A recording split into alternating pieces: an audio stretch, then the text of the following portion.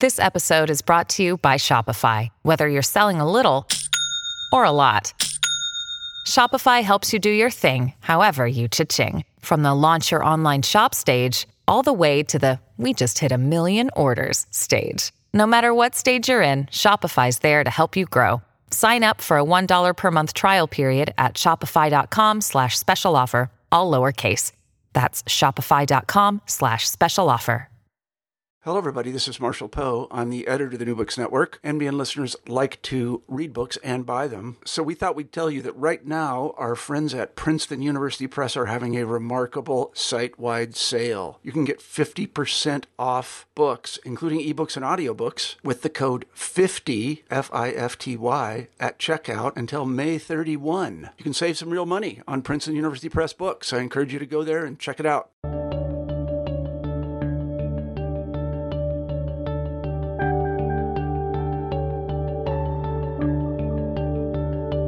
Hello, everyone. This is Ryan Tripp on the New Books Network History Channel. I'm here today with Amy Lippert. Her book, Consuming Identities, Visual Culture in 19th Century San Francisco, was published last year by Oxford University Press, and we're going to be discussing that book today. Welcome, Professor Lippert. Thanks, Ryan. It's a pleasure to be here. So first off, let's discuss the Joseph Sharp, or purportedly Joseph Sharp, cover of the book. Right. So as a specialist in 19th century visual culture, I probably cared more about the cover than perhaps most authors do, which is not to say that authors don't care about it. But of course, I have a vested interest in the visual components of my work. And I originally had a different idea for how we were going to go with the cover. I'm a particular fan of image 3.2 in the third chapter of my book. It's a high resolution cropped zoom of a larger daguerreotype scene from the early 1850s in San Francisco. And I had always found it compelling. I had prints of it made for my dissertation committee at Berkeley when I finished there. And I always thought that was going to be the image. And it was an interesting interplay with Oxford University Press and the editors there, because they managed to convince me that the right choice was actually one that enabled us to really take advantage of the opportunity to use color, because the images in the book itself are black and white. Of course, the vast majority of images created in the 19th century were black and white, at least when you don't account for a very significant rising proportion of multiple colors in lithographs, particularly as you get towards the end of the century. So the opportunity to employ color was embedded in this notion of the really beautiful gold leaf that's typically applied to the matting around framed cased images, particularly early versions of photographs known as daguerreotypes, ambrotypes, and similar terminology, or similar photographic processes. So there was this particularly striking and iconic gold rush image, Joseph Sharp of Sharp's Flats, or at least that's how it's been labeled by someone. We're not sure exactly who, on the back. And it's a 6-plate, half-length ambrotype that had appeared in the book that I describe in detail in the beginning of the second chapter. But they convinced me that it was the one that ought to occupy this place of prominence and pride on the cover. And I do think that they were right in the end, that it is compelling. It's interesting coupling my background in visual culture with their own emphasis on marketing and profits. Of course, they're a company that's interested in the bottom line. And there's all this market research about book covers that have images of people. That's considered compelling for the buying public, and particularly people that are making eye contact with you, the viewer, when you pick up a book, if you're just browsing around a bookstore. And that's certainly the case for Joseph Sharp, if that is his real name. What prompted you to study the manifold and dialectical ways in which the verbal and visual intersected with and with one another in contextually specific ways, particularly for photographers, subjects, and audiences in 19th century San Francisco, as well as abroad. And what roles did the so-called Argonauts and capitalist ideology play in the reproducibility and dissemination of the visual image? I'll start with your first question. This is going to sound like out of left field, I suppose, but I have always been a very visually oriented person from a very young age. So my first instinct in thinking about that first question about what prompted me to study this intersection between the verbal and the visual goes far back in my life to my childhood. I used to sit on the floor of my living room and one by one pull the records out of my parents' box full of their 1960s and 70s record collection of classic rock albums, and I would stare at the covers.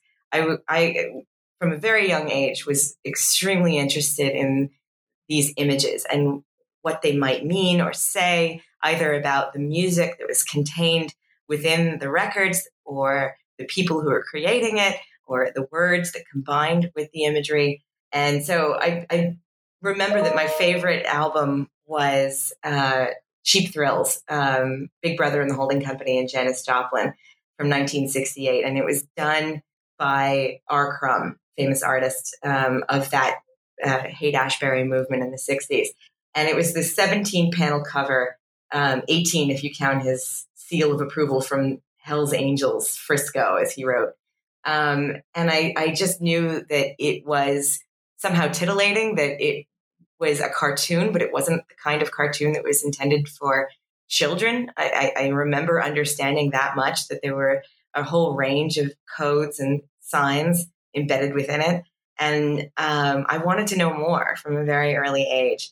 And I guess that never really left me. I think that by nature or by tradition, most historians tend to be much more comfortable with textual sources than other genres of evidence, such as images, sounds, or material objects. And even those scholars who specialize in other genres, such as art historians, up until very recently, art historians, and this is still to some extent true, focused on what they would consider to be aesthetically refined objects that are considered true artworks, as opposed to what they might call vernacular art, if it constitutes art at all. So this would be snapshot photography or average portrait photography, as opposed to the work of a Stieglitz or a Georgia O'Keeffe painting, as opposed to an amateur work. So because of that sort of hierarchical understanding of aesthetics and of artwork, you had this huge realm of pictorial production that invariably came into play with texts like captions or letters in which people expressed what they felt and thought about these images that had gone largely unexamined by many scholars, but particularly historians, in any kind of serious way. And so I really started becoming curious about that and examining it further in graduate school at Berkeley. And then I think that there's this additional component that helps to explain not merely my own personal fascination with the visual medium, but with a human predisposition towards sight. And I built on the work of scholars like Berkeley's own Martin Jay, who wrote about how sight became particularly important to Homo erectus once we began standing on our hind legs. Freud conjectured that this was really the foundational moment of human civilization, and that sight enabled us to differentiate and assimilate external stimuli in a way that was far superior to the other four senses. So vision was the last of the human senses to develop fully. It's still the last of the senses to develop in the fetus. I write in the introduction to my book about how the eye possesses far more nerve endings and operates at a much greater speed than any other sense organ and at the fastest rate of assimilation among the entire sensorium. And so what really began to derive that interest in this, potentially very long-standing biological predisposition towards or fascination with sight among human beings was some of the theoretical work done since the so-called visual turn in the scholarship. W.J.T. Mitchell, who teaches here at Chicago, was a really foundational figure in visual culture studies. And certainly for me as a graduate student, I'll never forget, reading his line about how vision is not simply a mechanical operation of the eyeball, but a complex cognitive process that has to be learned. So each society throughout time shapes our own seemingly individual perspectives and therefore our response to a given image. The way I often explain this to my students is many of us have received email forwards that are supposed to be implicitly funny, and they often contain outdated pictures from fashion catalogs. What was once a very fashionable men's suit in the 1970s often takes on this very comical air today. It looks, ridiculous to people. How did anybody ever think that a powder blue tuxedo was a good idea? But the whole point is that the reason we can so often date certain pictures and family photo albums is that they evoke larger understandings, contextual understandings about what's fashionable, hip, cool, or modern for any given time period. And these might seem like individual choices for the people who picked out that outfit that day, but they're embedded in these much larger systems that really fascinate me. So in terms of your second question about the role that Argonauts and capitalist ideology played in this reproducibility and dissemination of the visual image, the gold rush was an early and perhaps actually one of the very earliest incarnations of globalization in what was already a burgeoning capitalist system. Of course, scholars still debate about, exactly when capitalism really takes hold. Is it Adam Smith? Is it earlier? Is it, sometime around the late 18th century? I'm not going to dive into that particular debate here, but I just want to note that historian Eric Hobsbawm began his study of international capital flows in 1848 because of the gold rush, and notes the ways in which Marx and Engels corresponded with one another about having to account for this phenomenon of sudden species discoveries like the gold rush in their theorization. So the gold rush was perhaps one of the very earliest incarnations of this globalization. And I think that my research demonstrates that visual media were essentially a central means by which average people, Americans and people from around the world, navigated this bewildering host of changes that were taking hold around them in that moment. Images were inextricably associated with all of these huge world-changing forces, the Industrial Revolution and concomitant changes in transportation, communication. The most rapid urbanization in American history was between 1820 and 1850, the most rapid rate of urbanization. So images are bound up with these transformations, but they also possessed special cultural qualities that gave them new meaning and new value. And in that sense, I think they really embodied Marx's concept of commodity fetishism. And so, what's really fascinating to me is that, just at this particular moment, amidst all of these changes, the gold rush really prompts a long-term and long-distance separation of friends and loved ones that ensured San Francisco a really critical, but until now, largely overlooked role in the history of the visual medium. Because photography is introduced to the world formally in 1839 in Paris. It had been sort of in development in a number of different continents during that time, but it spreads incredibly rapidly all around the world. And the gold rush really catalyzes, accelerates, and dramatically expands the pre-existing trade networks through which photography was sort of spread around the world.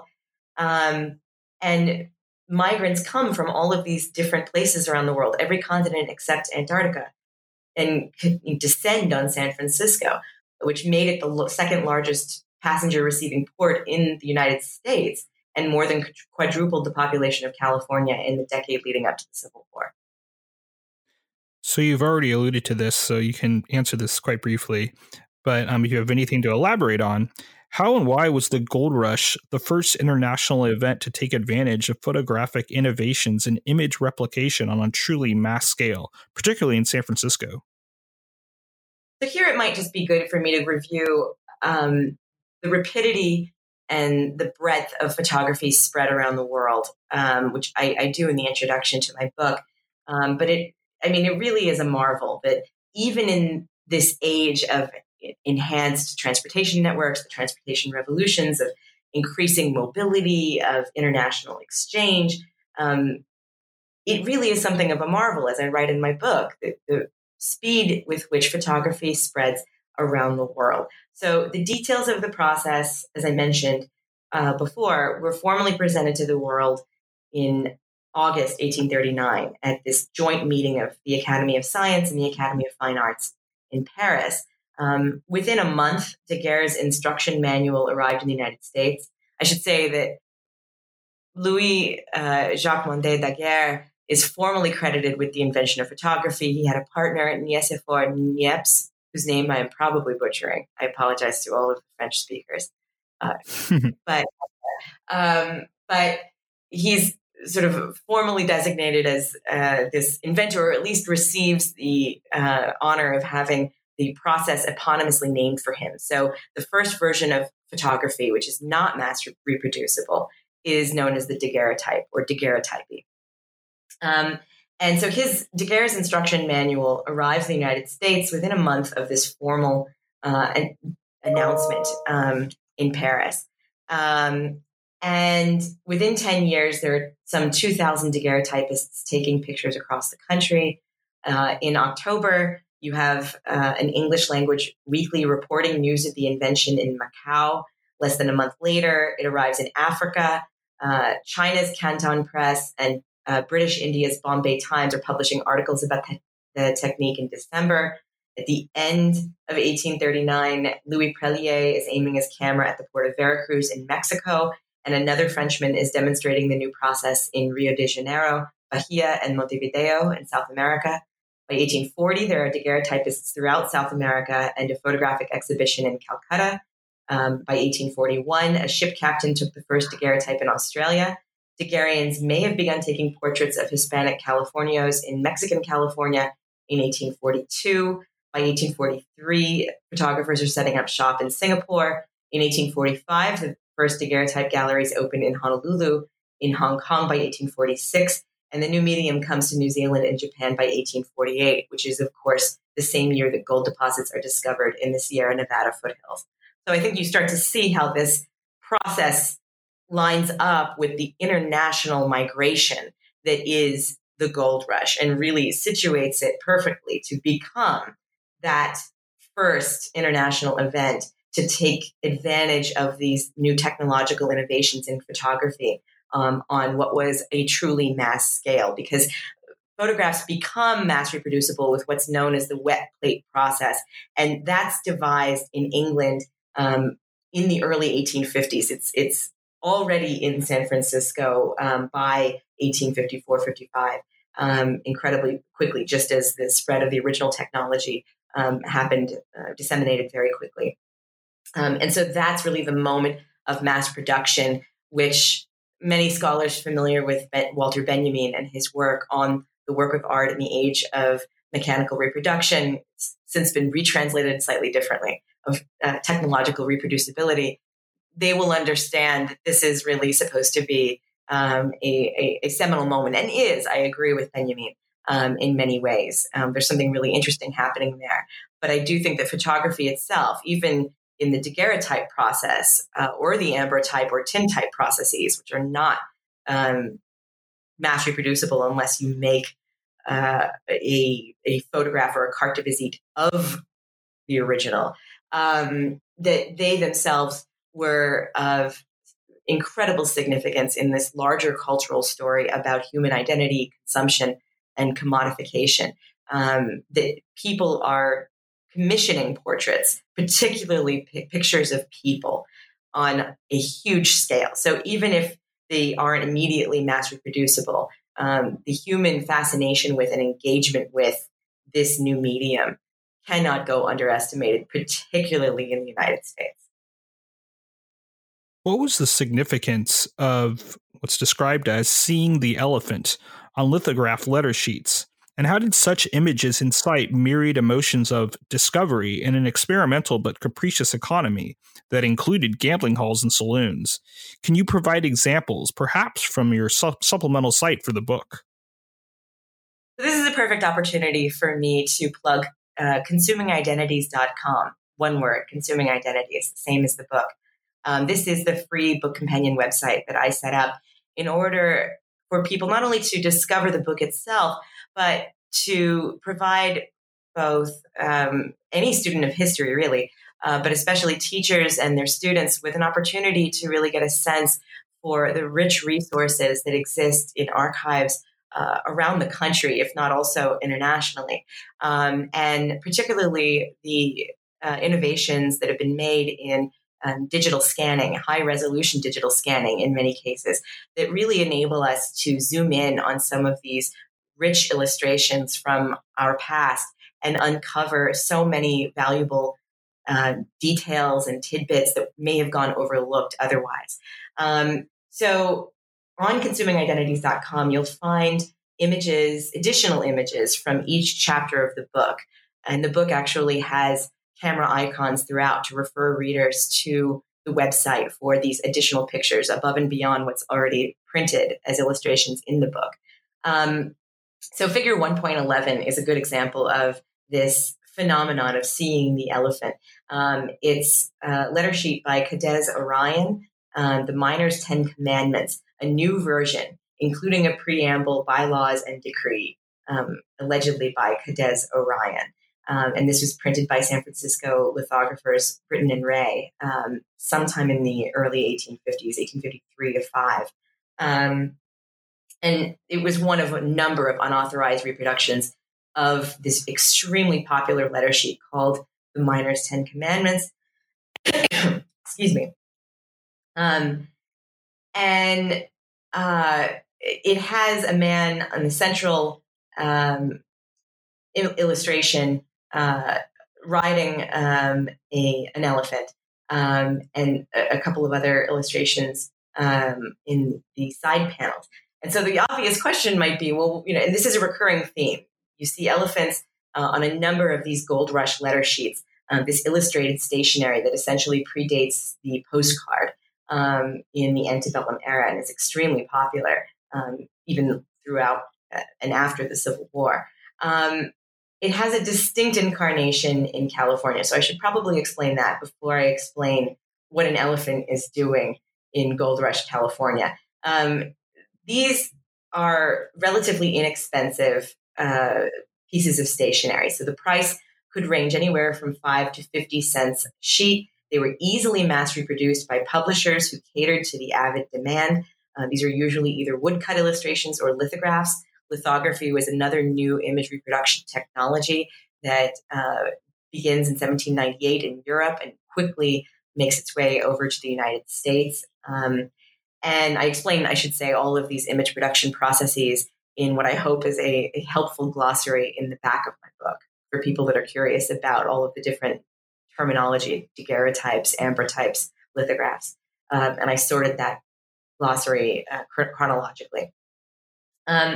So before 1855, mail was paid for upon receipt, and extant postal regulations made letter sheets a really cost-effective and attractive option for correspondence. And there is obviously a huge number of correspondents involved in a mass migration like the Gold Rush, all of these thousands of predominantly young men who are suddenly separated from their friends, their families, their communities, many of them for the first time in their lives. And so Gold Rush letter sheets were seldom printed in color, but scholars have long commented on their exceptional artistic quality. They had a balanced representation of detail, and the California artists really strove for a sort of linear perspective that created something of a three-dimensional effect, strove for verisimilitude. And somewhere between 340 and 750 different sheets are thought to have been produced primarily by firms operating in San Francisco and a few smaller ones in Sacramento and the surrounding area. And then Eastern firms also supplemented those sheets, and they would often acquire their artwork from associates in California. But those sheets tended to differ in content, quality, and quantity from their Western counterparts. Few of them were mass-produced. Most were printed on low-quality paper. And tellingly, the overwhelming majority depicted sort of serene views rather than caricatures, comics, or historic events. And so this phenomenon of the elephant appears in a number of the Western sheets specifically. And it's essentially an evocative metaphor throughout San Francisco's Gold Rush period. The elephant represented the wisdom and authority that one derived from direct participation, which is obviously embedded within the metaphor. It's a visual term, right? Seeing the elephant. So it's predicated on visual observation and the sensation of grasping a concept, an event from firsthand knowledge. And it underscored this comical naivete of the so-called greenhorn. A greenhorn was a common 19th century term for any rookie, any novice, but it really takes on a special valence, I think, in the Gold Rush context, because there were so many greenhorns. These were individuals lacking the wisdom of a veteran, particularly a veteran miner who had seen the elephant, these people embodied. The greenhorn was one who embodied innocence, naivete, that all fortune seekers at one time probably possessed in order to make the trip in the first place. And so this Gold Rush imagery captured this paradox between lived experience and visual vicariousness, because for the seasoned veterans and the curious onlookers, it cataloged the irreplaceable interactions that constituted seeing the elephant. So people are buying these letter sheets and sending them to their hometowns where their families and their friends are allegedly seeing the elephant. That is, on the surface of it, you're looking at this letter sheet with the elephant and then reading letters from people that are engaged in this process and describing what California is really like or what digging for gold is actually like. And they're trying to vicariously get some sense of it. But the underlying metaphor is that you can't get a sense of it. That to see the elephant, you have to be there firsthand. You can't experience this vicariously. That so many of these purportedly authentic manuals or guides to the gold fields were what P.T. Barnum would have called humbug, were fantastical fantasies of San Francisco's streets paved with gold and giant gold nuggets at every other corner. And the reality was much more sobering. And that usually accompanies this narrative of what it meant to see the elephant. I have a very long footnote, I should say, in the original dissertation on this topic that I wrote at Berkeley that goes back into the etymology of the phrase itself. And there are multiple explanations of what it meant before the gold rush. So as most Americans may have understood it, the metaphor referred to a farmer who witnessed an elephant for the first time in his life as it led a circus parade into his local town. I should say that elephants were somewhat commonplace in those kinds of circus parades by the late 1830s. And the elephant allegedly, in this one version of the origins of this expression, the elephant startled the farmer's horses and caused them to run away, overturning his wagon full of produce that was bound for the market. But the farmer was nonetheless thrilled to have seen the elephant. And I think that's a particularly telling description of where this phrase comes from, because the notion is that a misfortune has befallen this poor farmer, right? His entire wagon of produce has been upturned by this elephant, but the residual that he receives, the sort of consolation prize, is this irreplaceable phenomenon of having seen the elephant firsthand. The original elephant actually may have been a full-scale plaster version that was in Paris at the Place de la Bastille. It was a placeholder for this monumental statue that Napoleon wanted to install. The bronze for the statue never arrived, and the fast deteriorating model essentially remained on display between 1814 and 1846, which is, of course, 2 years before the gold rush begins. So that may be where the phrase comes from. There's a considerably older Indian tale about 6 wise blind men of Indostan who each felt one part of an elephant and assumed that the entire animal appeared the same way as their respective parts. So a poet, John Godfrey Saxe, resurrected that tale in 1887 when he wrote The Blind Men and the Elephant. And then there's one more intriguing origin story, a 17th century English expression, to see the lions. Anyone who's been to the Tower of London knows that they kept a whole menagerie of exotic pets, or not pets, exotic animals there on display. And the lions were a central component of that menagerie. And so one who had seen the lions, in this English expression, was one who had had the experience of life. So it referred to things of note, celebrity or curiosity, sights worth seeing. And that was employed in England as early as 1590.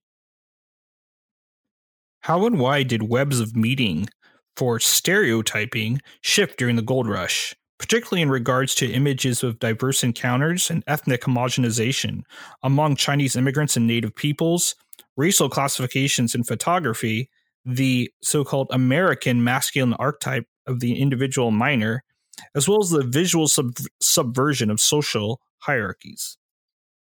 So by the 1820s, stereotyping emerges as a popular innovation in the American printing process. So you could essentially reproduce important items like banknotes with allegedly unforgeable results. There's a whole other literature in terms of print culture as to just how unforgeable they really were. That's a separate story. But the metal stereotype plate had a mold of the original block of type. It was one plate per page. And so the plates were placed in a printing press. Printing presses are working at much more rapid speeds. They're steam powered by the time you get into the 1830s. Everything is happening faster and on larger scales, essentially. And so these plates, these stereotype plates, could be stored and reused thousands of times, essentially, until they wore out. So the term stereotype, the verb, is subsequently employed somewhere around mid-century and thereafter to describe a concretized concept, something constantly repeated without change. Of course, it's inspired by this printing technology. And by sometime, at least according to the Oxford English Dictionary, sometime by the early 20th century, stereotype had taken on the more negative valence with which we associate it today. That is, a preconceived or oversimplified idea about the characteristics that typify a person, a situation, attitude based on such a preconception. So without the textual reprinting of tracks on racial difference or supposedly inherent characteristics, and particularly, I would argue, the mass circulation of images caricaturing specific races, oversimplified notions of race and human difference would not have been conveyed so effectively across particularly the Western world. So this was not merely illustrative, but descriptive. Through these images, these representations of categories of humanity, you had an expanding variety of publications that could anchor internal traits, personality characteristics, and a distorted view of a person's very humanity to an equally distorted depiction of his or her physical features. So by printing thousands of impressions from a single plate, authors and publishers could empower a given image, such as a depiction of an archetypal miner or an entire race of people, to become an oversimplified caricature that allegedly or that often could replace the complexities of real-life human interactions in viewers' minds.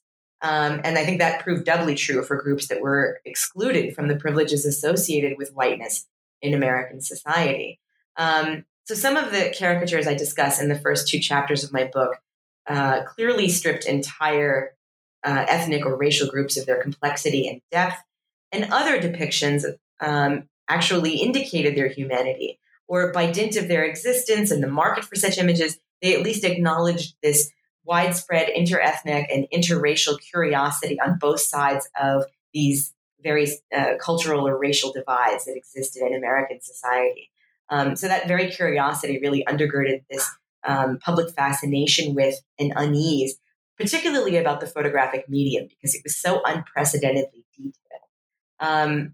So even as Gold Rush images tended to objectify groups like the Chinese or homogenize them as a race of seemingly identical facial characteristics or dress and behavior, as I discuss in reference to some letter sheets, for instance, in the first chapter of my book, they also attested to the Chinese presence and participation in the Gold Rush. And so even as the Gold Rush phenomenon died down by the certainly by the mid to late 1850s, the images retained their potency for this human deluge that came through San Francisco. And so I argue that photography complicated narratives about white supremacy or racial stereotyping that were often crafted through the hands of artists who could distort human features and characteristics. Because photography was so detailed and complex and compelling, it didn't lend itself to these oversimplifications or acts of stereotyping, even though people often coupled photographs with very distorted captions that could do some work of distortion or derision. So this is where I differ from scholars like Martin Berger. He contended that the visual field powerfully confirms previously internalized beliefs. That may certainly be true, but images don't merely confirm those internalized beliefs. I think that they can also they can create subconscious or conscious assumptions and beliefs, particularly where new generations are concerned. So visual caricature has proven a very powerful tool in the indoctrination of children into a society's dominant prejudices, and in fact, as an initiator or perpetuator of said prejudices. So it need not be the sole device for such indoctrinations, but it is composed an integral one, often intertwined with the influence of one's peers or parents or the society at large, with forms of humor or pseudoscientific racism. And the same might be said for large portions of the United States population in the Gold Rush era who had yet to encounter a Chinese person or, say, a Pacific Coast Native American person by the time of the Gold Rush. So imagery was not simply a new medium through which whites could reiterate and circulate new evidence for their claims of racial superiority. In the daguerreotypes and the letter sheets, whites themselves revealed a considerable degree of ambivalence, not simply over the new photographic technology, but over the very concept of civilization and progress itself. There were new trajectories of visual culture taking hold that reiterated the image's meaning and power for residents of the Gold Rush metropolis and their far-flung families and associates. White male authors and self-declared pioneers tried to champion their own version of history by essentially relegating minorities to a marginalized role in this internationally famous event. And they essentially tried to, predominantly boosters and entrepreneurs, tried to subsume class identity behind this allegedly classless concept of the miner archetype. So this is a complicated dynamic. It was never entirely unidirectional. So pre-existing racial ideologies could certainly inform the popular reception of these commodified images of archetypal white miners, Chinese miners, and others. But images could also inform or complicate or contradict those beliefs by introducing new concepts into the historical record. So it's a fraught process. It's tricky, and I'm happy to go into more detail. So on that note, how and why did commemorative archetypal photography, portraitures of masculine transgressions as well as sinful behavior, and myriad panoramas all captivate audiences into the American Gold Rush fantasy? In your response, you can address families abroad, identity, female spectacle, Latinx stereotypes, African American subversion, and Chinese engagement. So I should say that another distinguishing feature of the California or the Western letter sheets of the Gold Rush was their employment of humor, and often very tawdry or bawdy kinds of humor. And you'll find examples of this in Chapter 1, the images on the Book Companion website. There are caricatures of drunken miners who are concerned that their horse's head has been cut off when they're really just riding backwards and clearly inebriated. There are plenty of close-up examinations of gambling saloons, as they were called, which on the face of it seem somewhat anthropological. They have a keen eye for detail and seem to anticipate their audience's curiosity about what these places look like without always condemning them, either in the captions or anywhere else. Sometimes they seem very straightforwardly, almost anthropological descriptions or visualizations of what this looked like, because there was such avid curiosity on the part of family, friends, all sorts of communities in points scattered around the world about what this looked like. So Anglo-American and European miners, when they posed for their own gold rush portraits, they often appropriated Latin American dress and language as part of this transgressive role play and their own outward transformations during the gold rush. So it's somewhat bound up with the same kinds of transgressions that, to some extent at least, are unapologetically portrayed in the lithographed or wood engraved letter sheets. The notion that men did carouse, they drank, they may have gone to fancy balls, fandangos with beautiful young women who were not necessarily considered white. In many cases, they were Latina women, from Mexican California, had been constituted. The United States West had acquired essentially half of Mexico's territory with the Treaty of Guadalupe Hidalgo in February 1848, which was signed, unbeknownst to the diplomats, just 2 weeks after James Marshall and the Miwok Native Americans employed at Sutter's Mill discovered the first gold nuggets. So this is bound up with that sense of transgression, of release, that these men appropriated this dress, this costume, as they often called it in their own correspondence, either despite or because of the fact that whites often denigrated Latinos or Hispanic culture for their perceived failure to capitalize on the riches of California. This is either during the Spanish colonial era or the subsequent period of the Mexican independence after 1821. And so California Pioneer Society members, these were typically Anglo-American or European American Argonauts who formed their own sort of societies to preserve a very specific version of the past in the late 19th century. They recalled that the Argonauts were proud of their curling mustaches and flowing beards, their bandit-looking sombreros, as they called it, as they posed for portraits to send back home. And they had photographers like their friend, Henry William Bradley, who later partnered with Rulofsson into a very profitable partnership in San Francisco, that these men, these photographers, accumulated plenty of money by recording these portraits for posterity, by recording this act of role play that was multiplied by the thousands, because you had upwards of 80,000 people streaming through San Francisco in the boom year of 1849 alone.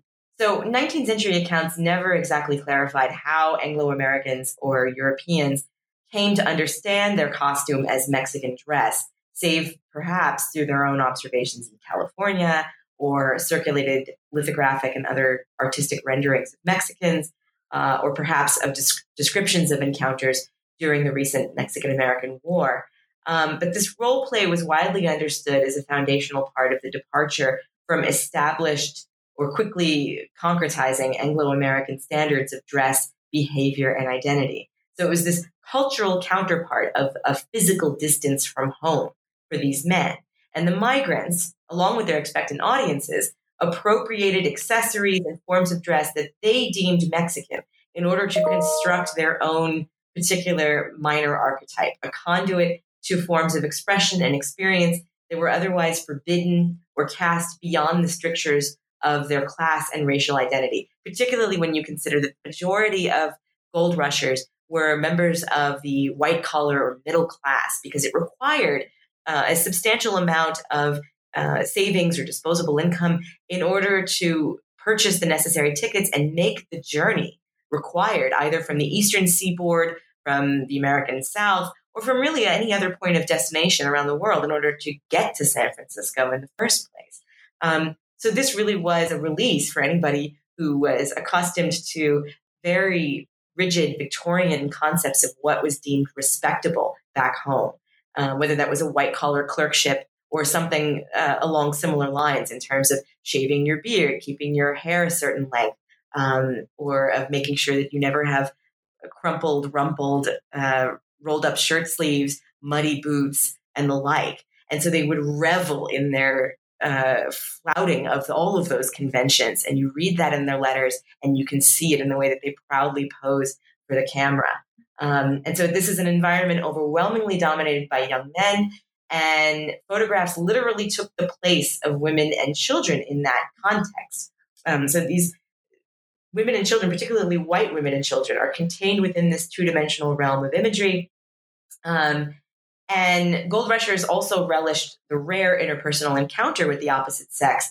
But those interactions, as I describe in my book, are often described in the same language of spectatorship as that employed when miners wrote about gazing at photographs. So the sources actually tend to mention very little in the way of interpersonal interaction or conversation. It's the visual spectacle of this demographic rarity, because white women and children were so rare in Gold Rush era California that they earned a place in the Gold Rush literature and in subsequent lore. So these stories of miners staring agog at women filled letters home, and they also filled later published accounts of the period, perhaps most famously in Mark Twain's book, Roughing It.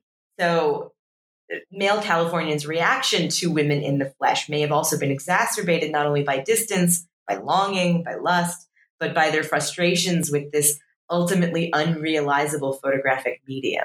You can only carry the virtual reality so far, staring at your fiance or your wife.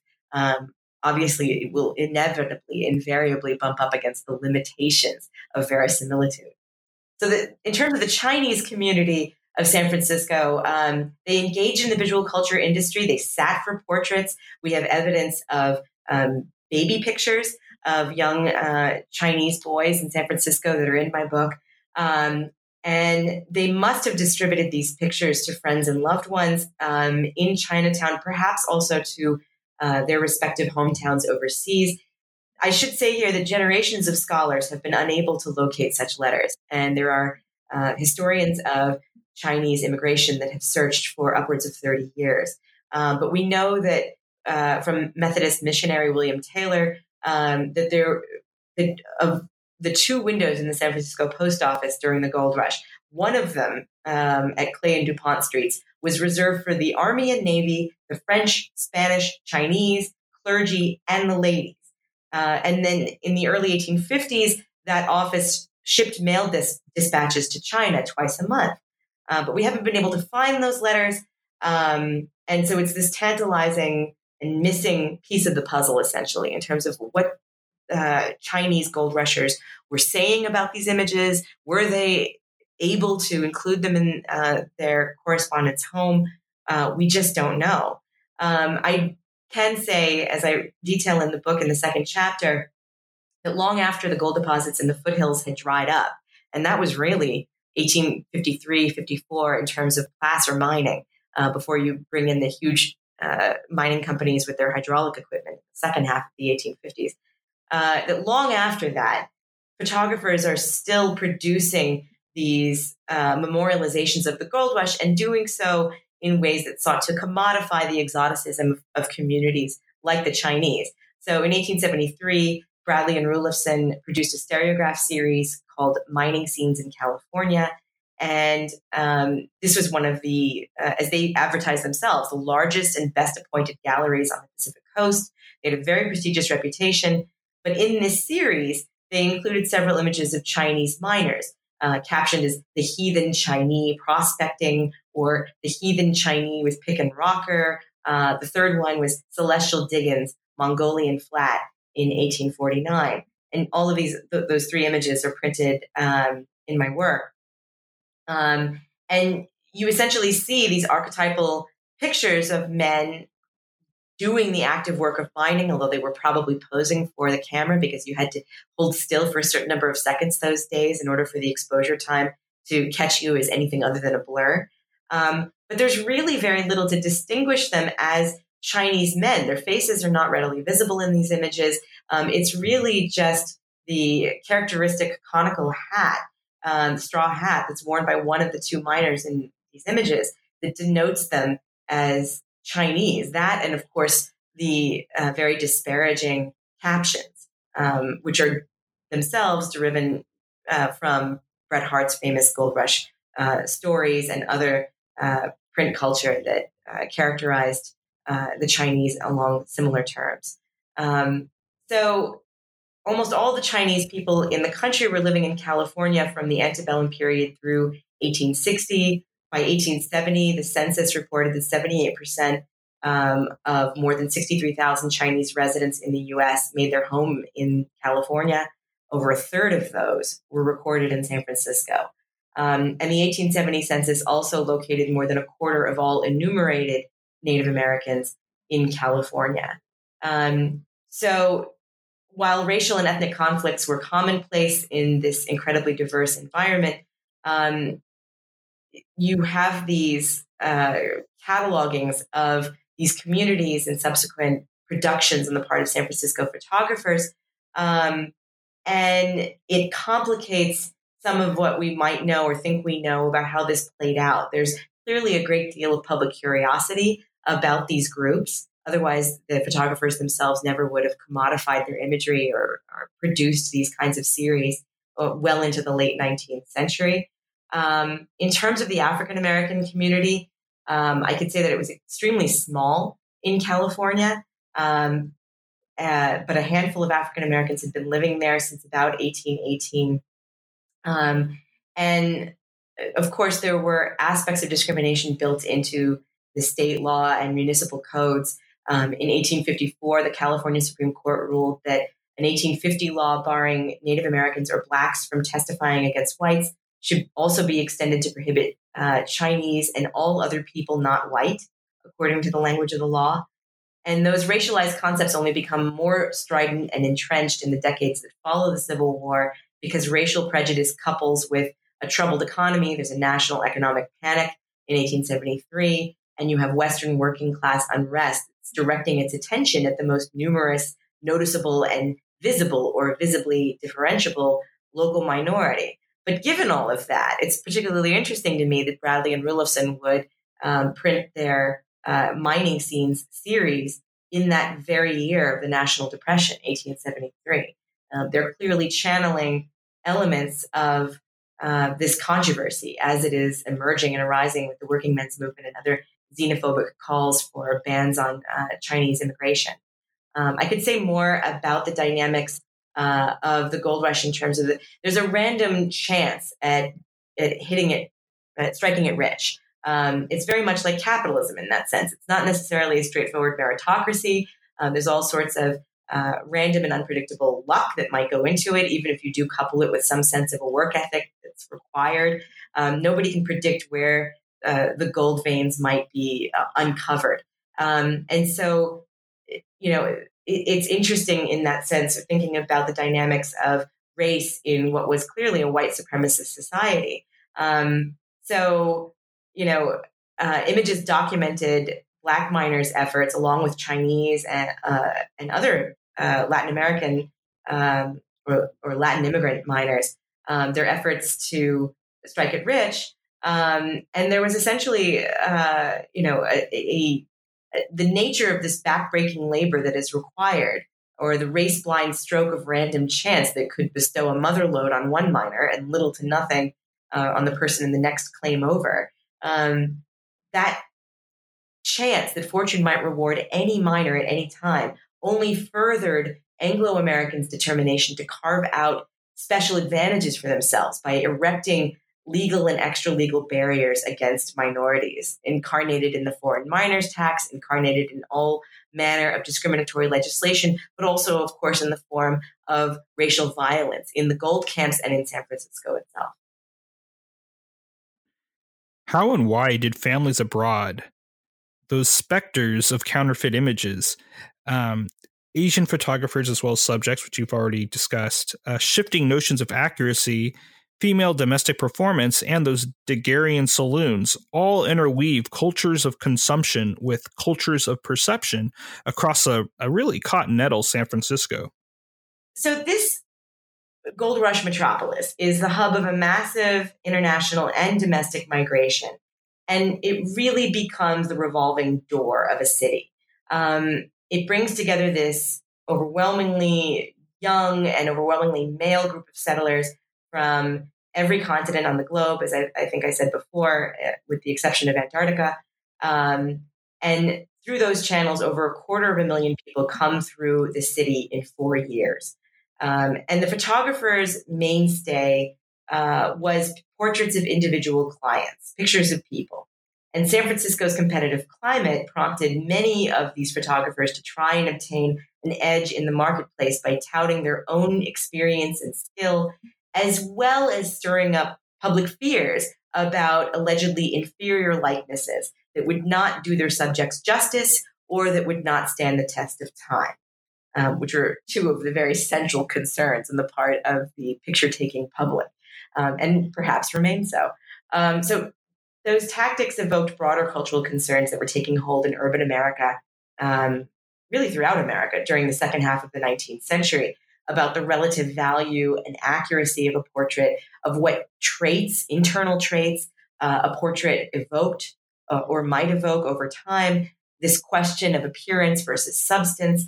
So San Francisco entrepreneurs catered to public demand by marketing images of the people, places, and the races who captured the most public interest, particularly celebrities, but also the Chinese, Western landscapes to some extent. And Chinese photographers also opened their own studios in the city during this period. Many Chinese clients, as I've said, commissioned portraits. So this gets really tricky because some of those portraits cannot be neatly categorized in the genre of private portraiture because some of them were marketed as racial types. So within the context of San Francisco, the means of procurement, image prices, and the sellers were often written directly onto the lower portion of marketed photographs. And I argue that that literally facilitated this culture of consumption by capitalizing upon a culture of perception. And that was especially true within the condensed metropolitan neighborhoods of 19th century America. And San Francisco provided, in many respects, an even greater opportunity within that group because of its unique demographics, because of its free-flowing supply of hard currency as a result of the gold rush. Nothing could be more ideal for a producer and a retailer of visual ephemera than this revolving door of a city, which teemed with thousands of new and very wide-eyed arrivals and sentimental departures every day. So many photographers relied upon street-level signs and images that were directly aimed at passersby. And William Shu, who becomes one of the most prolific and prominent photographic entrepreneurs in the city, filled his Montgomery Street studio windows with large, oval-framed portraits of men and women in order to attract customers from the streets. He displayed a number of smaller framed images to demonstrate the range of available sizes and their potential portability. He mounted a series of carte de visites, which were all the rage by the 1860s. These are essentially baseball cards, cardstock-backed, very portable images you could fit in your pocket. He would put those on a column outside his shop door. He may have displayed pictures on the 2 lampposts that were directly across from the studio. And this is the 1860s. So I should say that this culture of consumption predicated on a culture of perception continues for decades after the actual gold rush has subsided. It has a very potent legacy in a place like San Francisco. And I think has a really telling legacy for the future of an increasingly urban American society as well. So long before Shu occupies this prominent studio in the heart of the financial district, he opened for business in what he advertised as his movable daguerreotype saloon. Saloon is a very interesting word, particularly in terms of the American etymology. It's commonly associated, obviously, particularly in the gold rush, with gambling halls, places of drinking and of wagering. But photographers probably smartly appropriated it for their photographic studios as well. And essentially, this was a white trailer that Shu had shipped around Cape Horn, the tip of South America, in 1851. And by that summer, the local newspaper reported that a good deal of curiosity was expressed with regard to his big wagon, which fills up a large portion of the city's central square, Portsmouth Plaza, which is, if you know San Francisco today, right in the heart of Chinatown. Excuse me. So Shu was later photographed in his saloon on Washington Street alongside the newspaper offices of the Alta California. And that's image 3.2 and 3.2a, which is a close-up crop that I included in the book.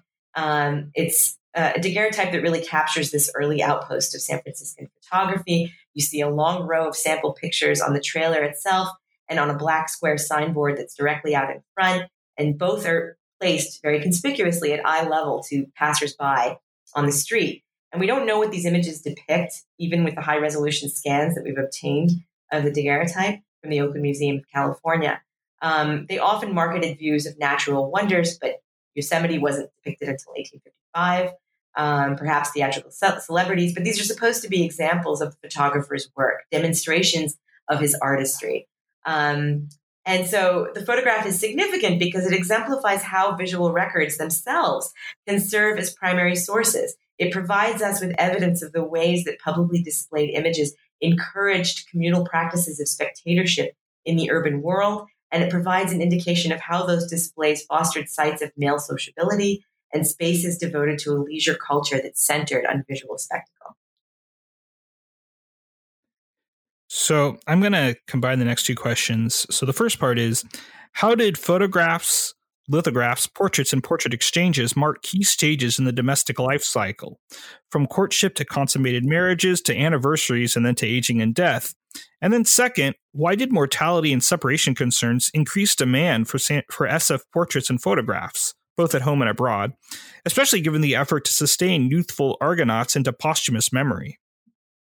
So in the fourth chapter of the book, I argue that images were so bound up with the concept of mortality and such potent reminders of this unceasing and irreversible onslaught of time that they soon came to play a critical role as markers along the key junctures of both individual and family lifespans in 19th century America.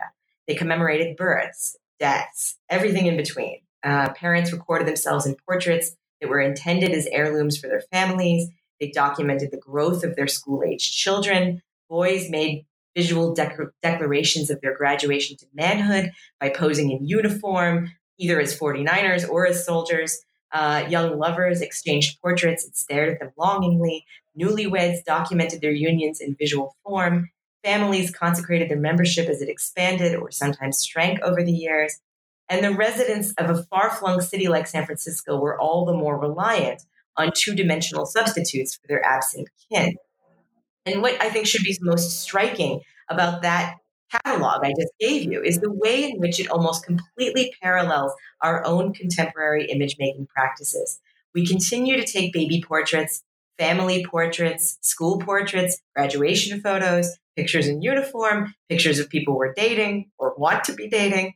It's just that now the photographic process has been democratized even more radically than it was then, since the innovation, obviously, of the handheld camera in 1888. And now almost everyone in the industrialized world carries around a camera in their hands every day in the form of their smartphone.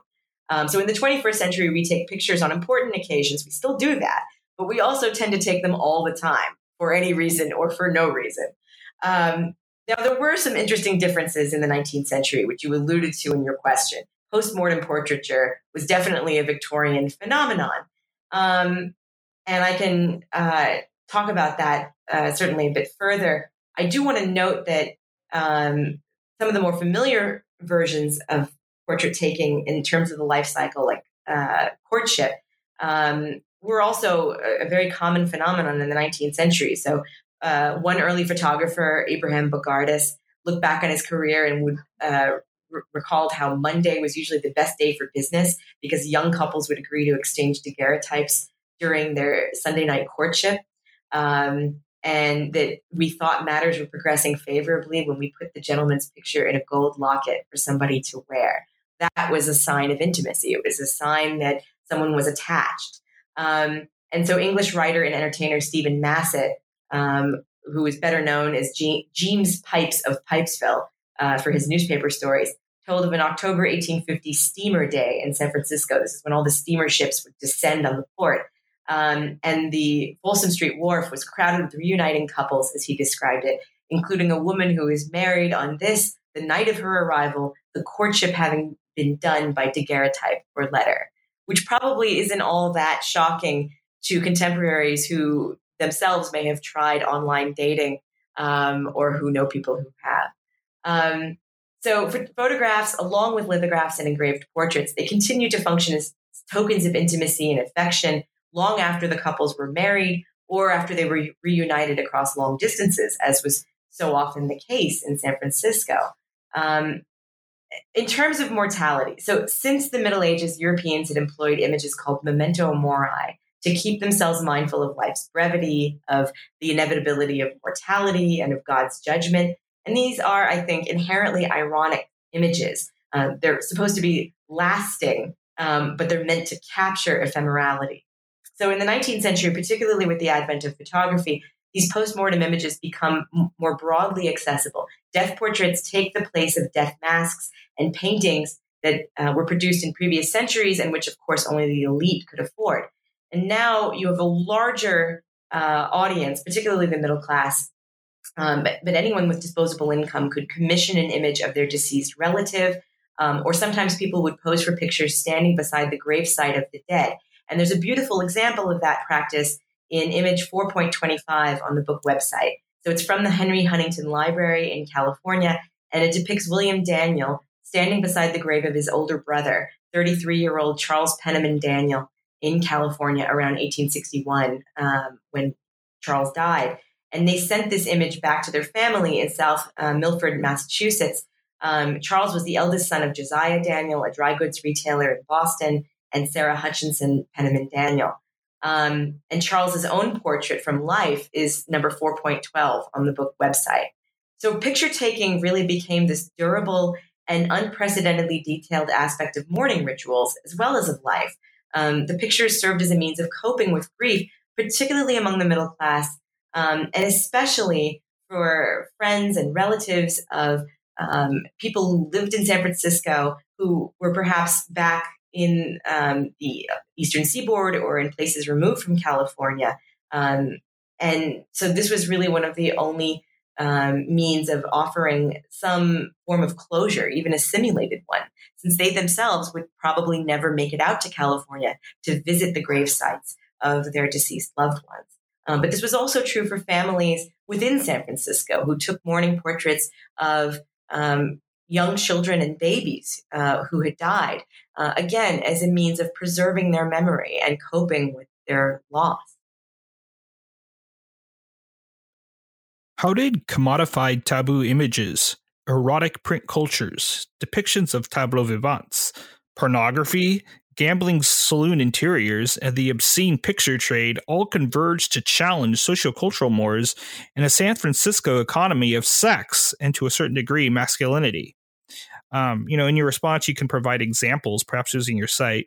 And if you can, really, really briefly address the consequences of the Lamberson, Doyle, and Powers cases. Okay, I'm going to try to do this quickly. Obviously, this is a city that will thrive on an economy of vice in multiple forms. I've already mentioned the extremely numerous gambling saloons, and which were also drinking halls. And those taverns are well known in Gold Rush lore as populating San Francisco during the Gold Rush period, but actually long thereafter. So in 1899 and long thereafter, the city's newspapers were still decrying, as one headline put it, the moral corruption allowed to flourish unchecked in the so-called wide open town of San Francisco. So even though technologies of spectacle changed over time, the public intrigue, the prurient interest that made them profitable, that remained a very palpable force in this visual economy of the city, even if the arrival of increasing proportions of women, particularly by the late 1850s, 60s, and thereafter, interjected more scorn or social judgment on some of these practices. It remains a place that is preoccupied by the visual economy of sex. By the turn of the 20th century, anyone who had a nickel could plunk it into what was called the lewd vitascope to enjoy indecent and outrageous exhibitions at any one of a number of so-called phonograph parlors that were strung along Market and Kearny streets, which was really the heart of downtown and still is. So Douglas Henry Daniels has observed that San Francisco was said to be the last major American city where commercial society and vice were frank and open commodities well into the Prohibition era. And so going back to earlier in the 19th century, prostitution is clearly an essential component of this economy. But what I found particularly interesting in my research was the extent to which there was a visual economy of sex that was related to the economy of sex work, of prostitution, but also occupied its own realm, somewhat distinctively, even apart from prostitution per se. So a classic example is this Lambertson Doyle case from the summer of 1864. A man named George Lambertson and a 14-year-old boy, Ralph Doyle, pleaded guilty in San Francisco's police court to the charge of exhibiting obscene pictures. And this case was really considered the tip of the iceberg. 1 year earlier, another man, Henry Vaughn, was charged with exhibiting and selling obscene pictures, while his counterparts were accused of assault and battery and, quote unquote, tampering with children. So as Lambertson and Doyle are being prosecuted, San Francisco police claim to have uncovered an entire ring of men and boys who had banded themselves together for the purpose of prostituting young girls. This is according to the writing of Samuel Clemens, an outraged young reporter for the San Francisco Daily Morning Call, who would, of course, go on to claim a much wider readership under the pseudonym Mark Twain. So Clemens characterized the scheme under a front page, column 1 headline, Demoralizing Young Girls. And he said that the men would use the boys, essentially as partners, to decoy the girls to their rooms where their ruin was effected, as these rooms were well stocked with obscene books and pictures. So police had already ascertained the names of some 30 debauched girls, according to this article, and others were suspected, several of them from families of high respectability and ranging in age from 10 to 15. This sounds like a prostitution ring, but what it is a ring of circulating obscene pictures, essentially for profit. And in his defense, Ralph Doyle claimed that the girls had shown him the obscene pictures, and he was convinced that they have done the seducing in most of the other cases, as they did in his. So readers probably would have been left quite curious at the hints that Clemens dropped in his supposed expose, the teaser that all of Doyle's revelations will not do to print. So obscene pictures, or pictures that were deemed obscene in the courts, were destroyed by law. And there are a few surviving examples, although the Kinsey Institute has very helpfully provided us access to some of these, which are up on my book companion website for this 5th chapter.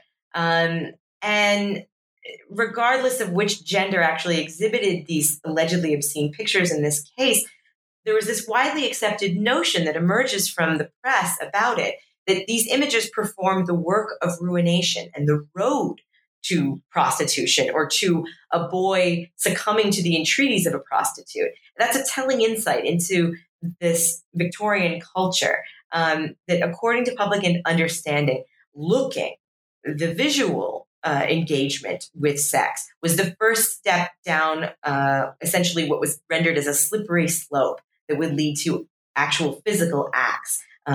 The consummation of sin, so to speak.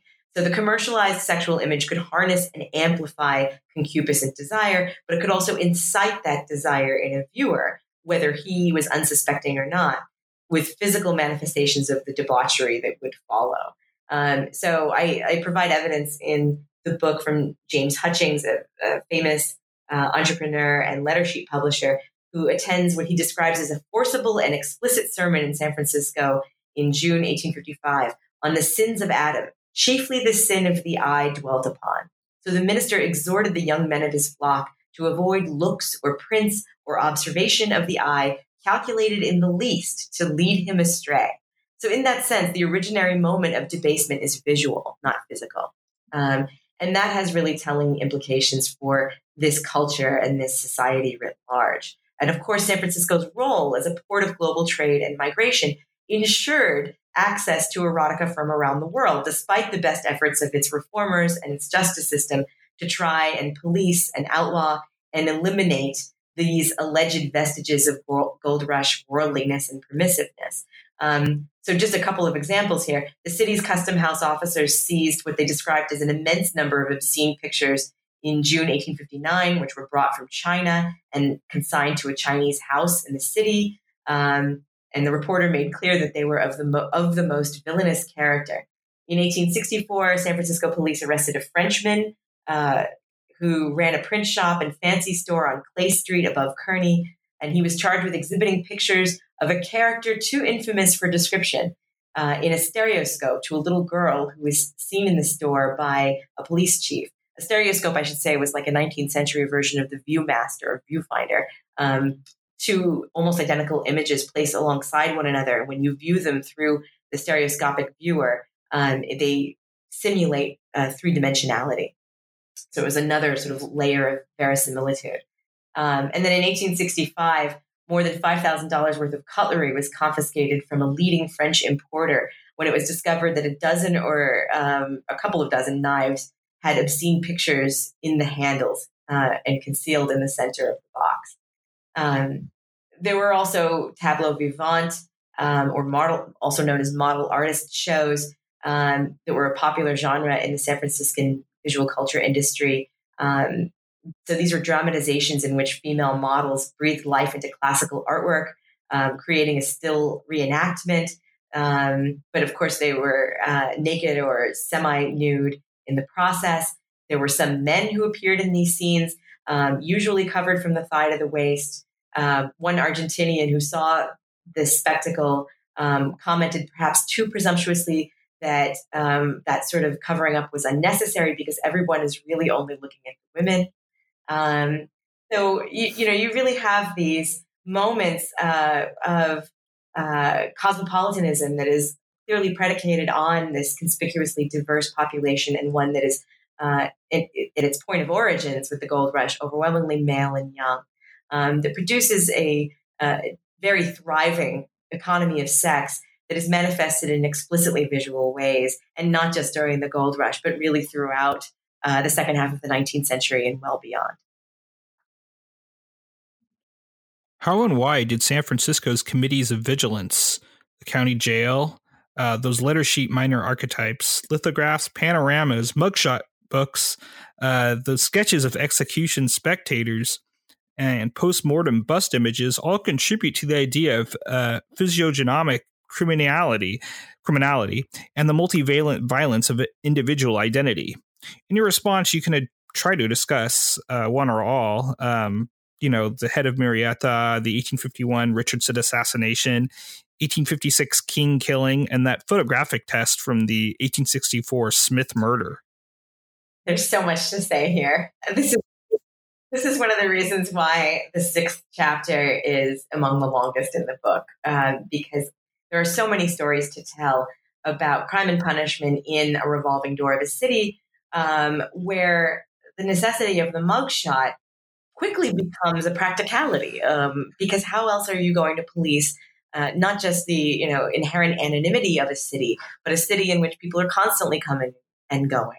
So what's really interesting to me is that San Francisco is one of the first cities in the world, by my reckoning, or according to my research, to employ mugshot photography. But it's actually initially done with the Committee of Vigilance, which is just what it sounds like. It's a vigilante movement that forms originally in 1851, supposedly because of the irretrievably corrupt justice system of the city. So this is what has been called by scholars like Josiah Royce a businessman's revolution. So predominantly middle-class leadership, but with a very large membership, both in 1851 and its second incarnation in 1856, that takes over the criminal justice system, supplants it, albeit temporarily, so that they might enact very conspicuously and visibly instead of a spectacle of injustice or corruption, the spectacle of justice served, of reclaiming the city's justice system for, quote unquote, the people. There's a lot of politics and scholarship embedded within that larger story. But the fact that they really initiate the process of mugshots by contracting with local photographers, both in 1851 and 56, is, I think, particularly telling because they do become, that practice becomes then an inspiration for the regular law and order or the San Francisco Police Department to then initiate their own practices of doing mugshot photography after 1851 and then again after 1856. So I might just start here. I'll go back to Murrieta. Joaquin Murrieta is a really famous outlaw in California history. In 1853, the California legislature commissioned a Texan named Harry Love to muster a company of rangers and apprehend a group of robbers who were said to be particularly ambitious and ruthless. And not much was known about these bandits. They may have had up to 5 leaders, all supposedly named Joaquin. So Harry Love and his associates came across a group of Mexicans in the Tulare Lake region. And after a shootout that killed at least 2 men, they managed to bring one back alive, and he was quickly lynched, while they decapitated another and preserved his head in a jar. That head, which was first displayed to the public in Stockton, became the source of the Joaquin legend, as newspapers reported the death without specifying which Joaquin he was. And so Harry Love and his men claimed that it was Joaquin Murrieta, this very famous outlaw, whose story then sort of becomes immortalized in a book by John Roland Ridge. But Love and the Rangers could not receive the reward from the California legislature unless they had captured one of the band's leaders, Murrieta, Carrillo, or Valenzuela. So without a mugshot of the bandits or sufficient supporting evidence, nobody could confirm whose head the Rangers had carried back in a jar. So the editor of the San Francisco Alta, California, charged that deception was at play, reminded readers of the importance of direct eyewitness testimony. And so he wrote, "It is too well known that Joaquin Murrieta was not the person killed by Captain Love's party." He said that the head exhibited in Stockton bears no resemblance to that individual, and this is positively asserted by those who have seen the real Murrieta and the spurious head. So the editor's choice of words indicates the full extent of the reversal that has taken place here. There is an actual head on display in a jar. What remains the subject of public preoccupation is whether that head belonged to the allegedly real Murrieta, whose existence as a single identifiable person was taken for granted. And of course, thousands of Californians wanted to see for themselves, even if most of them, the vast majority, didn't know Joaquin Murrieta. So for years, the head of Murrieta is displayed to gawking audiences. 2 of Love's Rangers, Lafayette Black and John Natal, brought the decapitated head to San Francisco in the summer of 1853. It was viewable by paid admission at King's on Halleck and Sansom Streets, directly across from the American Theater. So it's directly playing into an urban culture of spectacle and amusement. It's right across from the theater, which is really the center of mass entertainment for the 19th century. There's a prime example of this practice on the Book Companion website. Figure 6.11 is from the USC Digital Library, and it advertises a one-day-only exhibition of the head of Murrieta, along with the hand of another alleged outlaw, Three-Fingered Jack, in Pleasanton, about 1855. And those broadsides employed a particular adeptness in their appeal to popular ruminations over the divide between fact and legend, authenticity and artifice. And so the promoters charged people $1 to gaze upon the head and decide for themselves whether it was the real Joaquin, even if, again, few, if any, had known him personally. And they boasted that an acquaintance of Joaquin's had given a sworn statement verifying the identity of the head, and they thereby prolonged the public debate and sustained widespread interest in this macabre attraction, very much along the lines of what P.T. Barnum was doing simultaneously in New York. So Dr. L.J. Jordan eventually acquired the head for what he called his Pacific Museum of Anatomy and Science on Market Street in San Francisco. And from what I can ascertain, it remained on display there for some 40 years until it was probably destroyed in the earthquake and fire of 1906. And while it was on display, it sat beside an array of exotic specimens that Jordan advertised: a 4-legged chicken, grotesque wax figures demonstrating allegedly the horrors of venereal disease, and perhaps most interestingly for this story, assorted other body parts allegedly from infamous criminals. So I write in my book that you have this medieval Christian practice of worshiping relics from the bodies of saints that has now transformed into the private enterprise of a public spectacle centered on gazing at the unholy. In terms of the Vigilance Committee, I'm going to talk about the second incarnation. In the fall of 1855, a well-known Italian gambler, 39-year-old Charles Cora, shot a U.S. Marshal, William Richardson, on Clay Street in San Francisco, outside the Blue Wing Saloon. Cora was defending himself in his honor, in the honor of his wife, against public slander, because 2 nights before the shooting, Richardson's wife, among other women, had objected to the presence of Charles Cora's 29-year-old wife, Arabella Ryan Cora, known as Belle Cora, among the respectable attendees in the most expensive section of the American theater, the box seats. Belle Cora was a wealthy and well-known madam of a notorious brothel, and the controversy over her appearance in a theater suggests that San Francisco was in the midst of this cultural transformation at mid-decade. You had this influx of respectable or self-professed respectable middle-class women who wanted to assert their standing and perhaps reassert control over the social order in the city. So Cora's case resulted in a hung jury in January of 1856, and that only provides more fodder for this growing chorus of critics who had decried jury tampering and corruption in the municipal justice system. Then in the spring of 1856, an Irish immigrant named James Casey shoots the editor of the local paper, San Francisco Evening Bulletin. He's known as James King of William because he printed an article condemning Casey in that afternoon's paper. Both of these the incidents that provoked Casey and Cora are predicated on a culture of honor. They focus overwhelmingly on appearances, on reputation, the importance of maintaining or reclaiming one's public reputation. But the response is also predicated on that culture. So the day after Casey shot King in May 1856, most of the original Vigilance Committee members reconvened their extra-legal association and designed to essentially take over the city's criminal justice system and purportedly restore integrity before the system itself could be repopulated and essentially restructured. So the vigilantes understood the importance of shaping and controlling their public image in this society. They were ostensibly only known by their assigned numbers and military-style ranks, but they made their faces familiar to the inhabitants of San Francisco, often through a series of visually documented public marches, martial displays of their power, their appearances outside their headquarters at a large 2-story brick building on Sacramento Street between Front and Davis. This is right in the heart of the financial district today. And they also took portraits of themselves, which I discuss in detail in the book. Their committee certificate of membership, which is on the book website, indicated the prominent role that imagery played in honing the projected purpose of the paramilitary organization. It includes a number of allegorical female figures representing justice and moral power. It was executed by the celebrated Gold Rush artist Charles Knoll, who also drew the grizzly that now appears on the state flag.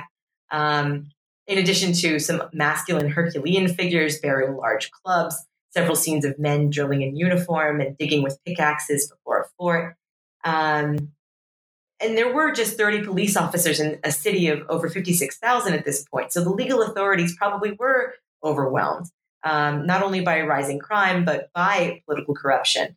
And the Second Vigilance Committee enjoyed a mammoth enrollment that totaled 6,000 men by the time it formally disbanded in August 1856. So this was quite a movement, and one that, as I said, took advantage of mugshots, photography. They, excuse me. Although they lasted just 3 months, the Second Vigilance Committee hanged 4 accused murderers, including Casey and Cora. They exiled 30 more suspects and produced or provided inspiration for a wealth of visual materials in the process. So the mugshots were supposed to ensure that those exiled men could never return. And the papers reported on these men as the notorieties and assured its readers that we will doubtless soon have lithographs or woodcuts of them all, since papers could not yet print photographs. And So this was a very self-conscious culture in which the criminals themselves were fast learning the lasting significance of having their mugshot taken, conveying that knowledge through their own resistance to this process of documentation. So two of these men who were convicted by the Vigilance Committee, T.B. Cunningham and Alexander Purple, twisted and turned considerably, according to local papers. And it was only after several trials that allegedly correct likenesses could be procured. The final matter, sort of story I can tell here, is photographed corpse eyeballs, which is very distinctive. And from what I know, only happened in San Francisco, at least in this. It first happened in San Francisco. There are later reports of this happening towards the end of the 19th century in other places. But this is definitely the first instance of such an experiment on a human being that I've ever uncovered. In early 1864, the city's papers start to run articles about a class of sensational theorists of the Parisian school who allegedly posited that a murderer could be positively identified and apprehended by means of photographic pictures of the image found impressed on the retina of the eye of the deceased, the victim. So in this conceptualization, the human eye operates just like a camera lens. It literally imprints the flow of images that stream through your daily existence and presumably retains the final picture that you see once life ceases. And this theory had been circulating in the French press during the previous year, but those articles referred to a now lost English slaughterhouse experiment.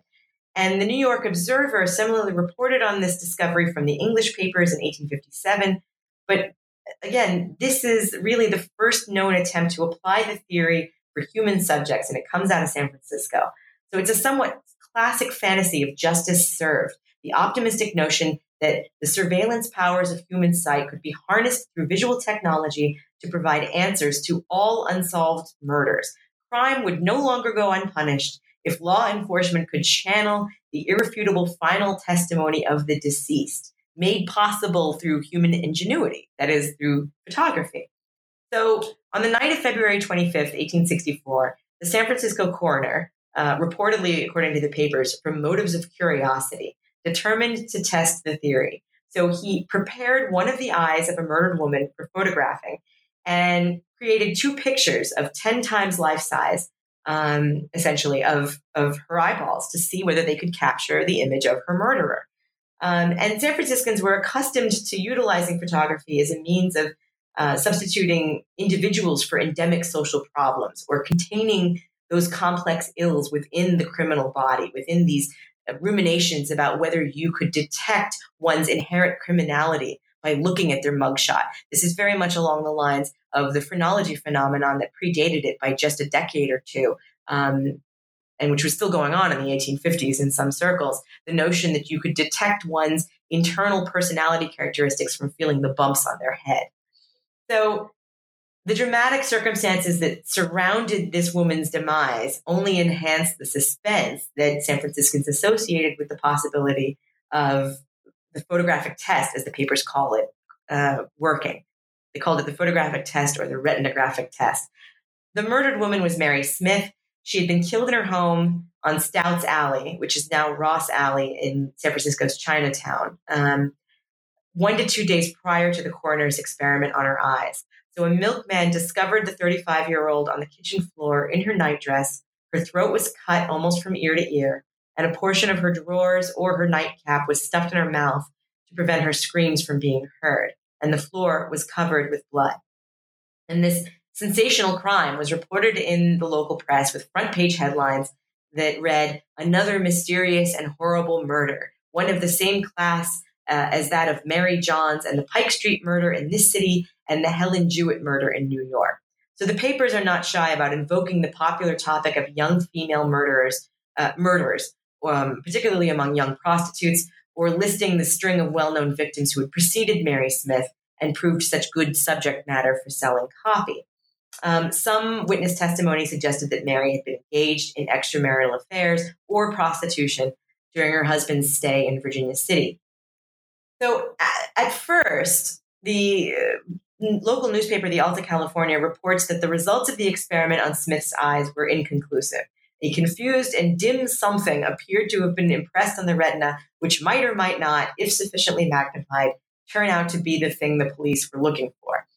And so once again, the coroner prepares the eye for experiment. He takes greater care than before to have it in the proper shape, according to the papers, and confessed very little faith in the theory at best. But he also acknowledged that if, as was probably the case, this murder was committed in the dark, the experiment would necessarily fail, even if the theory was correct and the test as infallible as its originators claimed. So everyone appeared to maintain the pretense of disbelief, but the article left room for the titillating prospect that this exotic French proposition might be right. And not to be outdone, the editor of the rival newspaper, the Daily Evening Bulletin, apparently tried to attempt to scoop the Alta by dramatically declaring success in the next day's paper. They argued that either there was a remarkable coincidence or this test had produced a wonderful result because stamped upon the center of the retina, there is plainly to be seen the outline of a human figure so plainly as it wants to arrest the attention of the most unimaginative eye. The figure is that of a tall, dark man, the lower part of the face muffled in a heavy black mustache and beard, the left arm extended and the whole body thrown into the position of a man doing some violent deed. The face has enough of an outline to suggest the possibility of filling it up so as to recognize the man where he met in a crowded street. The busy hair surmounting a low forehead, heavy eyebrows arching over the cavernous depths where the eyes lie, the shadowy suggestions of the whole face, which cannot be described, but which impress the observer with a strange, weird horror. And the article concludes, a fool can deny everything. It is only a wise man who can seriously make up his mind to believe anything. So this reference to a tall, dark man may have been a dramatic flourish. It may also have served as a racial cue that played into recently published testimony at the coroner's inquest, because Smith's neighbor recounted that there were men in and out of her place, usually at all hours of the day or night, and that she had been in the habit of seeing a Spaniard around outside her house for a week back, a tall, dark man with a mustache. So this report that declares the photographic test successful is then reprinted in the April issue of Scientific American and the May edition of Humphrey's Journal of Photography, both publications based in New York. Humphreys reproduced the letter verbatim. The editors at the Scientific American called the claim a delusion, concocted by an individual who seems to have had more fondness for sensation paragraphs than naked facts. And yet for all this derision, these skeptical editors appear to have allowed for some chance of partial truth, because they wrote, he romances in such a style as to make us rather skeptical whether his account be not wholly imagination, though he avers in his letter that he is not at all given to flights of fancy. So the New York press is wary of being duped, but it couldn't resist essentially reprinting this riveting tale for its own reading public. There's a follow-up story in the Alta California, published just a day after the initial article about this photographic test, that clarifies that the retinographic experiment failed entirely as we anticipated that it would. But this conversation nonetheless continued, even back in San Francisco. Local magazines like the Pacific Monthly, which is a women's magazine, report that the retinal test is in no doubt the initiatory step to a series of experiments which may result in the discovery of many new, interesting, and important truths relating to the science of vision. So this religious faith in the perfection of the divinely crafted human anatomy, combined with the 19th century zeal for scientific advancement as a means of progress, and led many Americans to eagerly anticipate such irrefutable proof of ultimate truths, of technological mastery, and of God's design. How and why did celebrity performances, portraits, CDVs, and also black and yellow face minstrelsy all embody the idea of the gold rush metropolis? In your response, please provide examples of theaters and opera house venues and spatial proximities to studios thereof. And if you can, really briefly, discuss Lola Montez, her disciples, and the allure of the spider dance. Okay. I'm going to try to keep this as brief as I possibly can. So essentially, you had an incredibly thriving, robust entertainment industry in the city, one that intersects at various points with the hyper-competitive photographic industry. Many of the images in my final chapter in the book include firsthand evidence of this, where they will capture the city's many large and opulent theaters, right alongside the photographic studios, which are all concentrated in this central business district. Not all of them, but many of them are concentrated in the central business district of the city.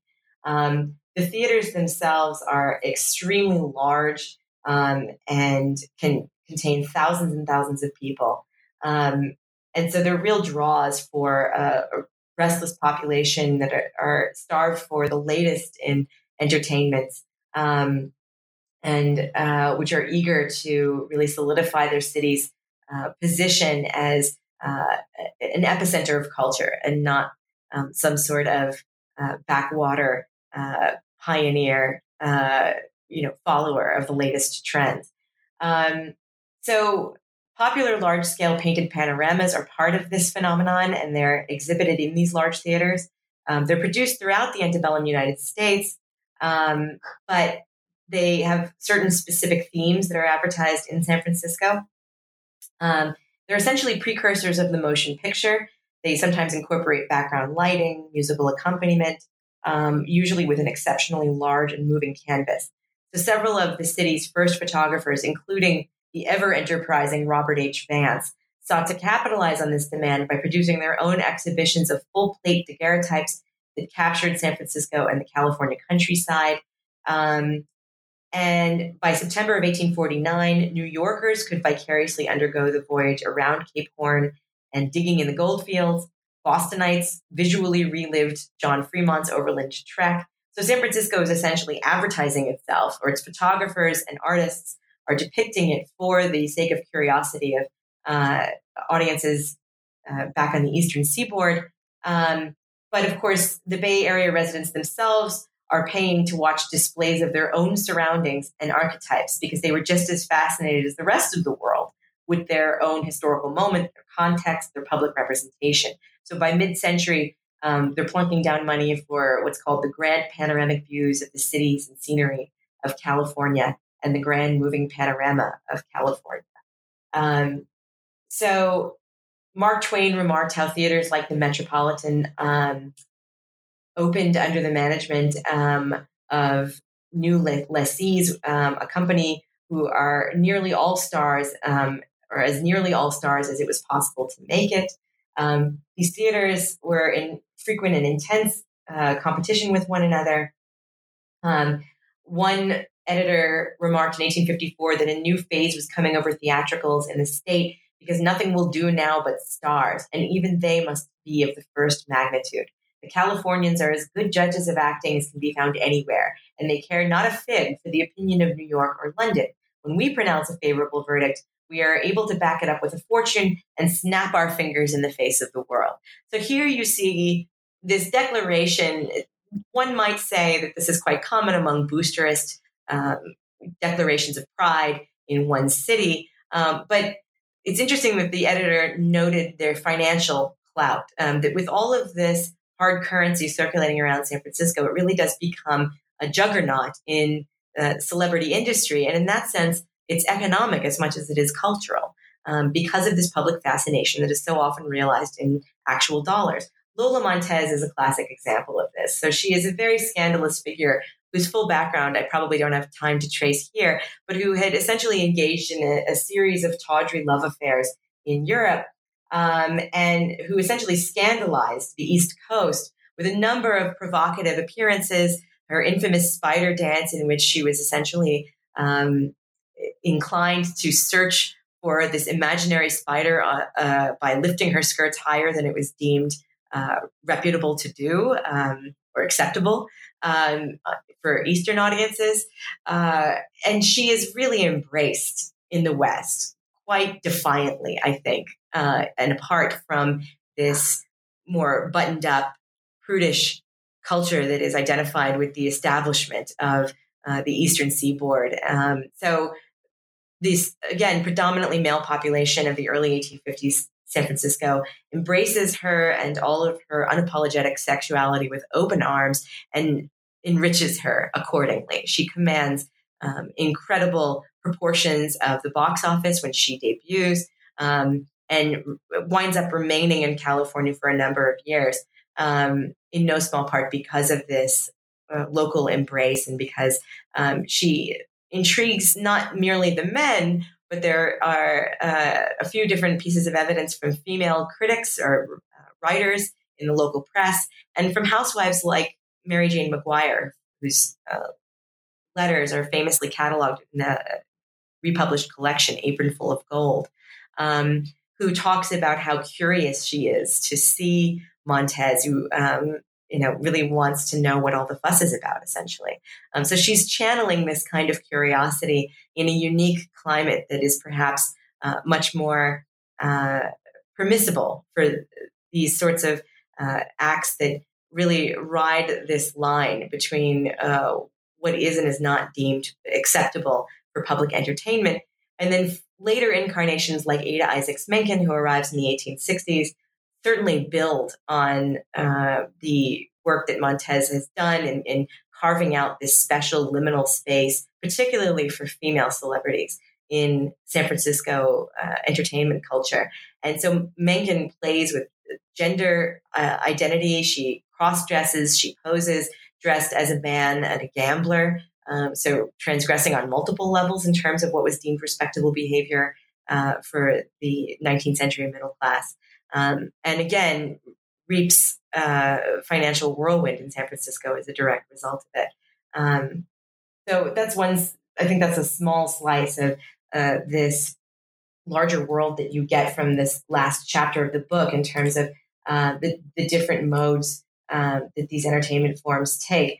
And performers sometimes incorporated distinctive features of San Franciscan life into this entertainment culture. So blackface minstrelsy is, I think, easily the most popular entertainment form of the 19th century in the United States. But what they do in San Francisco is sometimes combine blackface routines, which do exist in the city, with what were apparently yellow-face depictions.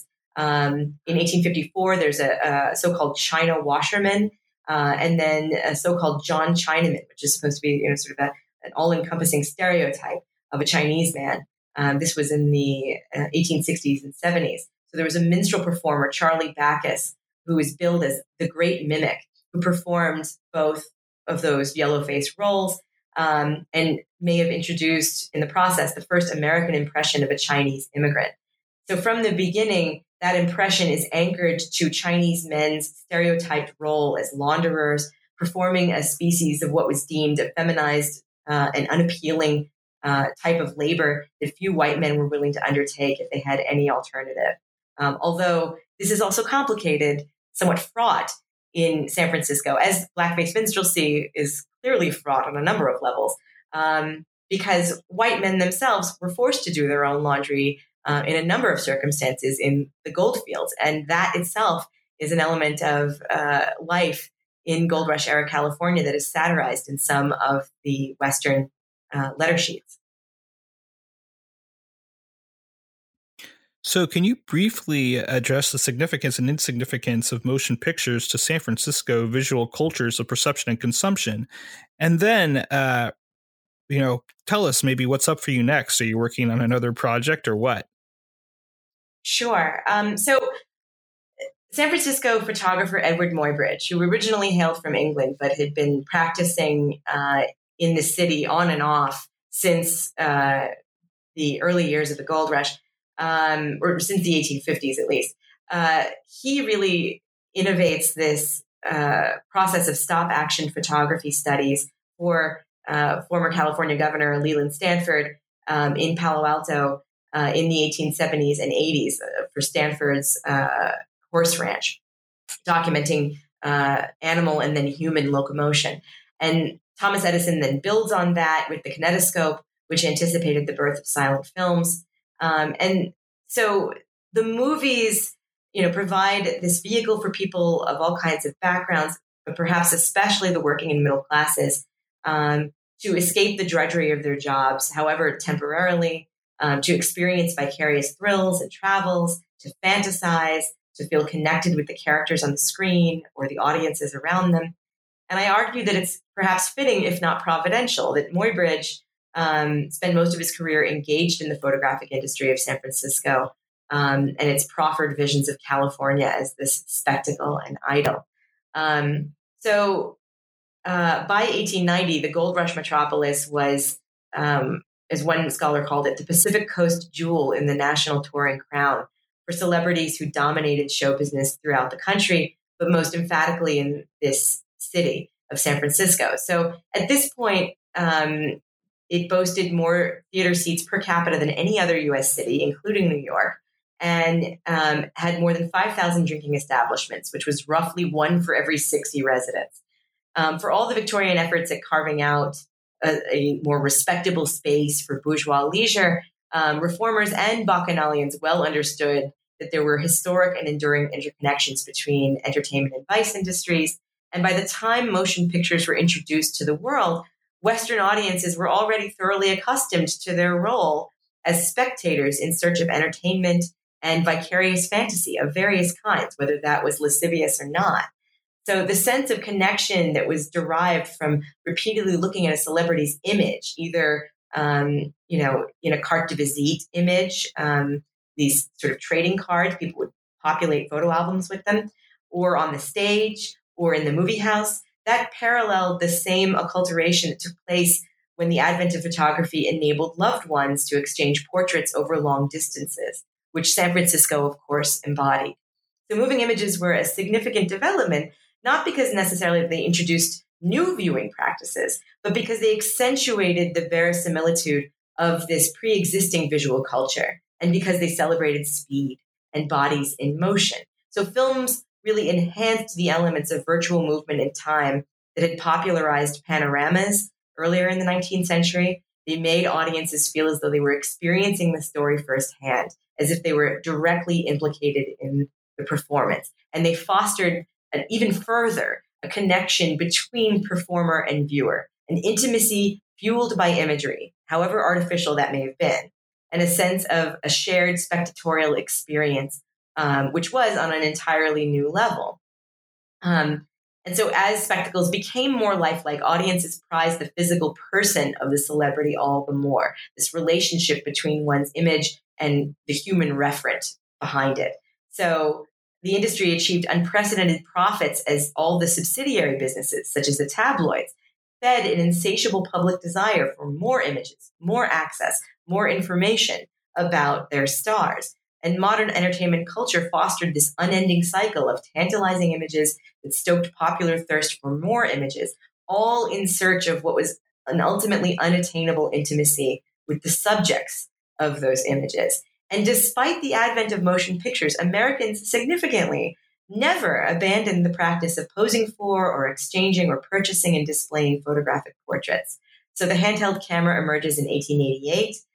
Dr. George Eastman develops this stripping film that supplies his device, the Kodak camera.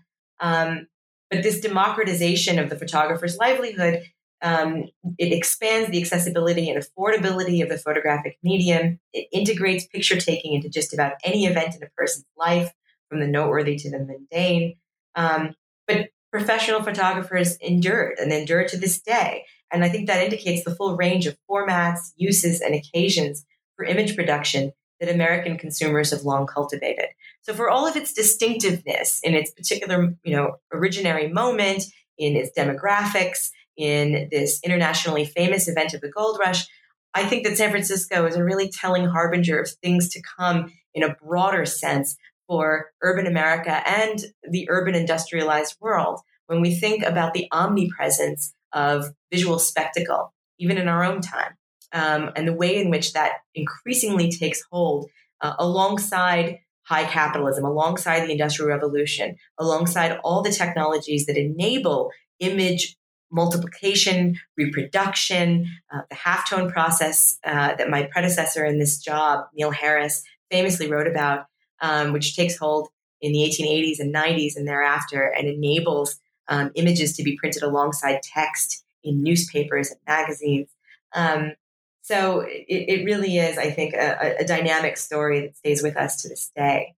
As to what's ahead for me, I'm in the process of researching and writing a second book that is even wider in scope. It's called Picturing American History. And it's essentially 10 chapters that span the entire 19th century, in a national context, and in some respects, a transnational one, that seeks to examine the images that Americans prized in their own time in the 19th century as the most popular or provocative visualizations of the profound and sweeping changes taking hold in their midst. Everything from visual depictions of slaves and slavery to the nuclear family in the age of the Industrial Revolution, to Native American warfare, to urban vice, and essentially tries to examine or re-examine these larger phenomena by paying careful attention to the ways that certain images channeled the zeitgeist, that people looked to certain visualizations of these larger phenomena and stories in their midst and prized certain visualizations above others as either what they found most compelling or the versions of the story that they would preserve for posterity as their particular iteration or interpretation of history in the making. Well, we hope you remember the New Books Network for that next project. I certainly will. Thank you so much, Ryan. So this has been a production of the New Books Network's History Channel. The book is Consuming Identities, Visual Culture in 19th Century San Francisco, out now by Oxford University Press. On behalf of the historian, Professor Amy Lippert, and the New Books Network, this is Ryan Tripp. Please tune in next time.